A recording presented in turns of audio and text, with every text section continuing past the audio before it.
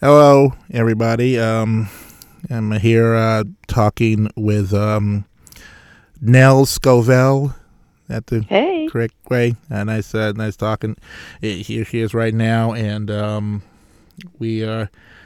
For those of you who don't know, Miss Scovell, she is a television writer extraordinaire.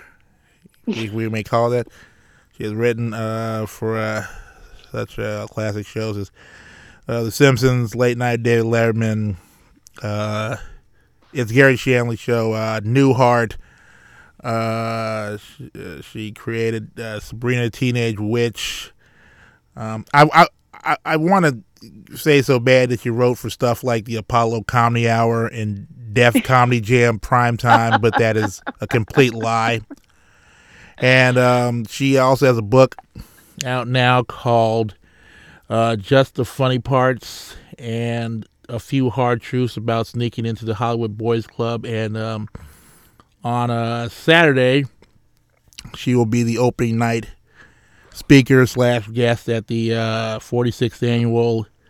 Is it the 46th annual? Anne and Stephen Kaufman Jewish hmm Book and Arts Festival here in Houston. So, Miss Yeah, it's Scovell, 8 o'clock yeah. at the Evelyn Rubenstein Jewish Community Center of Houston. All right. Well, welcome to this hour. It's nice to finally talk to you and everything. Oh, same here.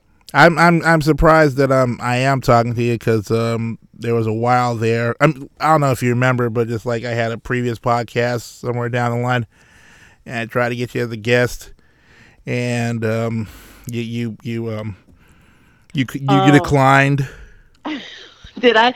So, you could spend your life promoting your book on podcasts. Yeah. It's there's so many of them, and so many are great. But I'm still trying to write. I'm still working on the next book and the next screenplay. So, um, yeah, I can't do them all. But I haven't gone to a lot of cities on the book tour. I mean, I did the big ones, New York, Chicago, LA, but I really wanted to come to Houston because I've only been to Austin, Texas, which I gather is not the most Texas part of Texas, Mm, and I so wanted to see Houston.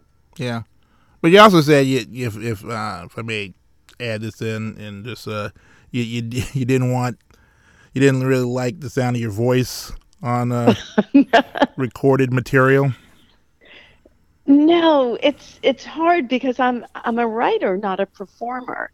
And actually, one of the reasons I wanted to write Just the Funny Parts is there are wonderful books by people like Tina Fey and Amy Poehler and Mindy Kaling and Amy Schumer that are about being a female funny performer. But for those of us who don't want to be in front of the camera but still want to write jokes, I really wanted to represent. Okay. Well, yeah, I try my best to dive into your history for this interview and learn stuff that I didn't know about you. Like you went to Harvard and you I believe you wrote. Yeah, but don't hold it against me. I won't. You wrote for the Harvard Crimson while you're down there. Yeah, I was a sports writer, Yeah, sports and writer. yeah, I was the associate sports editor at a time when the sports editor was CNN legal analyst Jeffrey Toobin. Wow. Yeah. Yeah, so he's an old pal, Yeah. and he, of course, went on to things other than sports, and so did I. But I think sports was a really interesting way to break into comedy because that part of the newspapers, you've got to make it entertaining. And Mm-hmm. it's super emotional. I mean, think about it. It's the thrill of victory and the agony of defeat. So you're not just reporting numbers, you really are telling stories. Well, it had me thinking since you were at Harvard and you were writing for Crimson. I would assume you were written for the Harvard Lampoon, considering that's where you know everybody who currently writes for whatever on television get their start writing for the Lampoon, and I would assume you would have jumped on it, but you didn't have any No, I was too relationship? intimidated. I Really? was really intimidated, and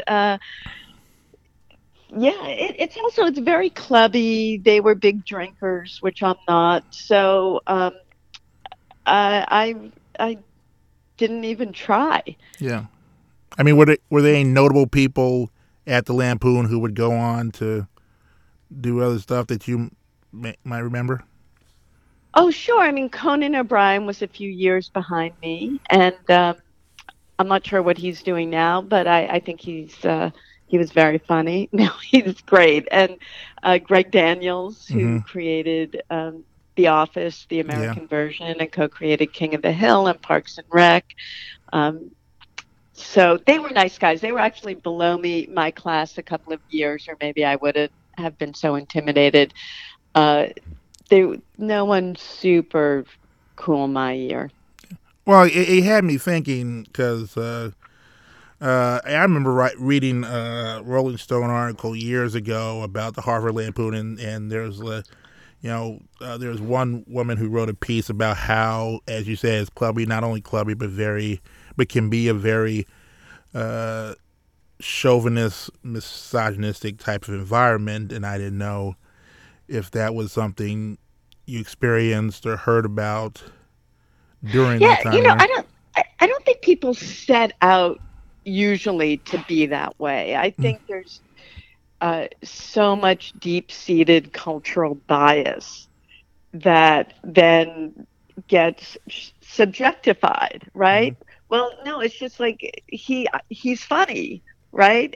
Because mm, his comedy is just like mine, and I think I'm funny, therefore I think he's funny. Um, and it doesn't broaden out to someone who has a different perspective can also be funny. yeah. So they had the first female uh, first female person of color to be editor in chief of the Lampoon a couple of years ago. Yeah. So that was cool. But then it always reverts back. Yeah. Well. Yeah. Right? Two steps forward, two steps back. Yeah. Just yeah. Just because I just hear all throughout the years. I mean, whether it's Letterman or Saturday Night Live or even or Simpsons or whatever, just like Terrible. always Yeah. expect the writers, the writing staff to say, "Oh, I originally wrote for the Lampoon," and that's how I got to here. So. Right. Now, look at Letterman. He was on the air for 34 years, Mm, had an average, 14 writers on staff every given year. They would rotate out hundreds of writers, pass through those doors. He never hired a single writer of color. mm-hmm. Not one. Not Black, Hispanic, Asian, Indian American, nothing. So is that just cultural bias or is that outright discrimination? And that's where it gets really interesting. Well, I also think it's just this, just basically just like you just assume. Well, this is just my personal take on it since we're talking about it, and it's just like for people, for people like Letterman, they're just like he finds people who are like minded and Yeah. unfortunately very pale, and when that mindset, you don't think about, oh, maybe what about black writers or Latino writers, even female writers. You go with what you know and what you think is Yeah. the person who could represent your style of comedy on the air. So Yeah, it's the safe bet, but mm-hmm. it's also that's what the fight is because it's the old line from poetry. How can we know the dancer from the dance? Mm-hmm. How do you separate the joker from the joke? Uh, so that's where the work needs to be done. Mm-hmm. Well, I mean, we'll get into. I'm not being funny at all. Well, I usually hey, am. yeah, just hey, Sorry this to is your interview audience. time. Just like you can be funny, you can even not be funny. I just want to just ask you good questions and not have you go.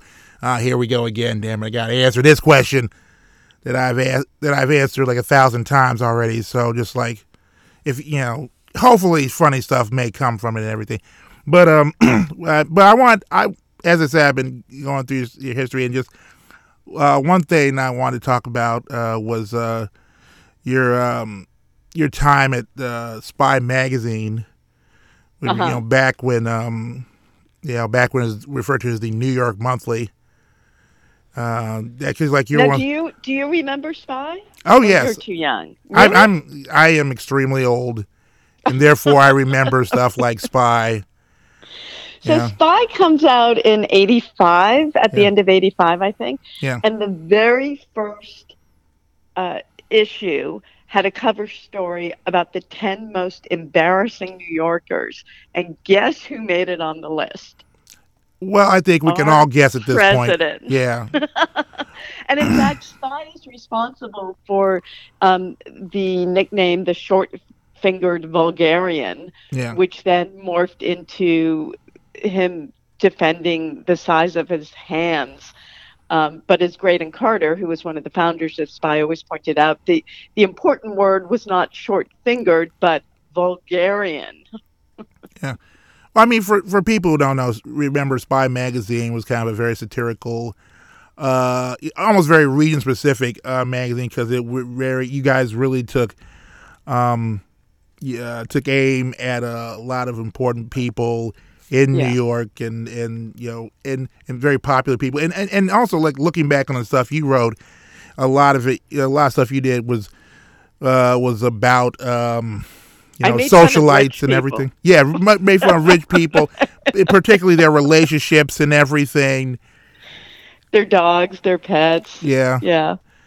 and just There was one woman who had to keep her poodle on a diet so it could continue to fly first class in Air France yeah. to Europe. Yeah, that sort of thing. Well, it And just people are ridiculous, right? yeah. Well, And that's funny. it just had me thinking.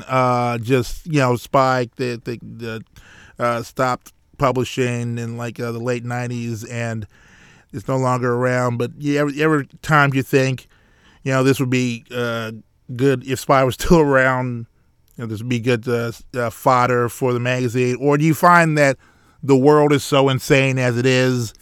It's kind of like there's no possible way you can satirize what the hell is happening. Well, there was a freshness in Spy's voice at the time because most magazines were doing these puff pieces, and then Spy came out with this really snarky, brash attitude of and it did spread. You know, Gawker and Jezebel, and it just that attitude is now prevalent, maybe almost too much so throughout the internet. But we did reboot it before the election. And Yeah, in fact, I Esquire did wrote that. a piece about, I went to Trump Tower in New York, and most New York buildings have to have public spaces. Mm, And the Trump Tower on the fifth floor has a public garden, mm-hmm. which was such a dump. And I cataloged the fountain was broken. There were bags of garbage in the corner.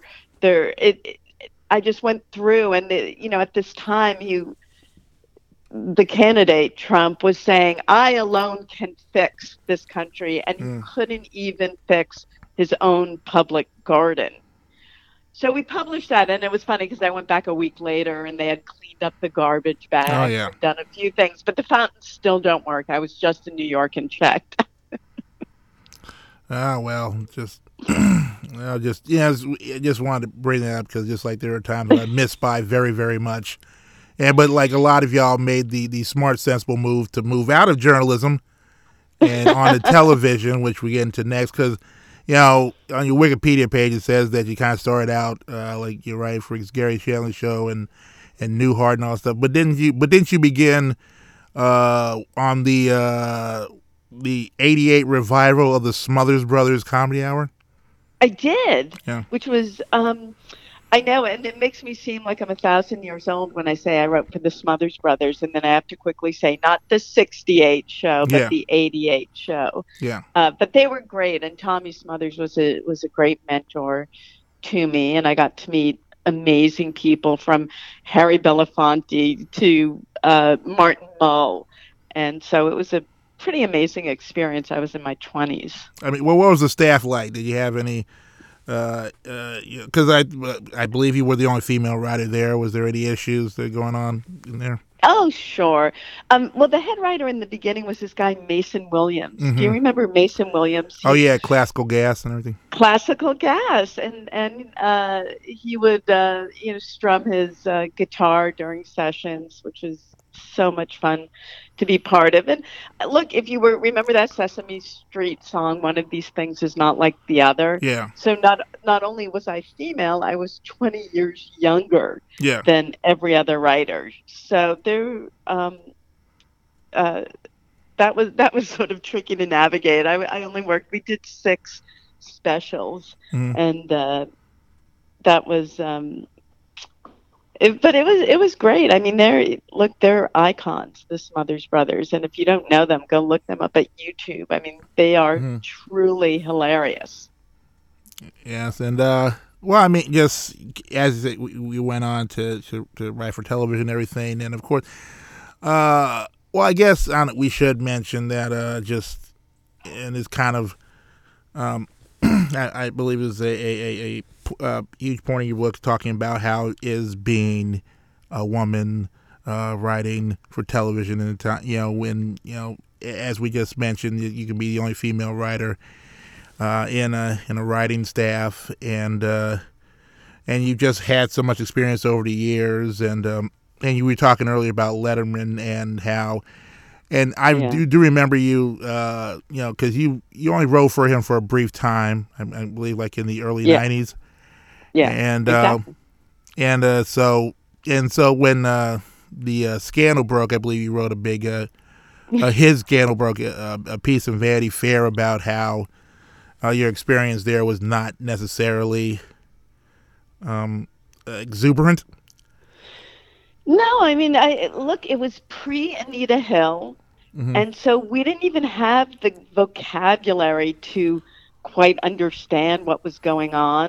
And I now I know it was a hostile work environment, and uh, there was sexual harassment, and there was also sexual favoritism, Mm-hmm. which is a subset of sexual harassment, which means you don't actually have to be harassed, and this is true for men and women.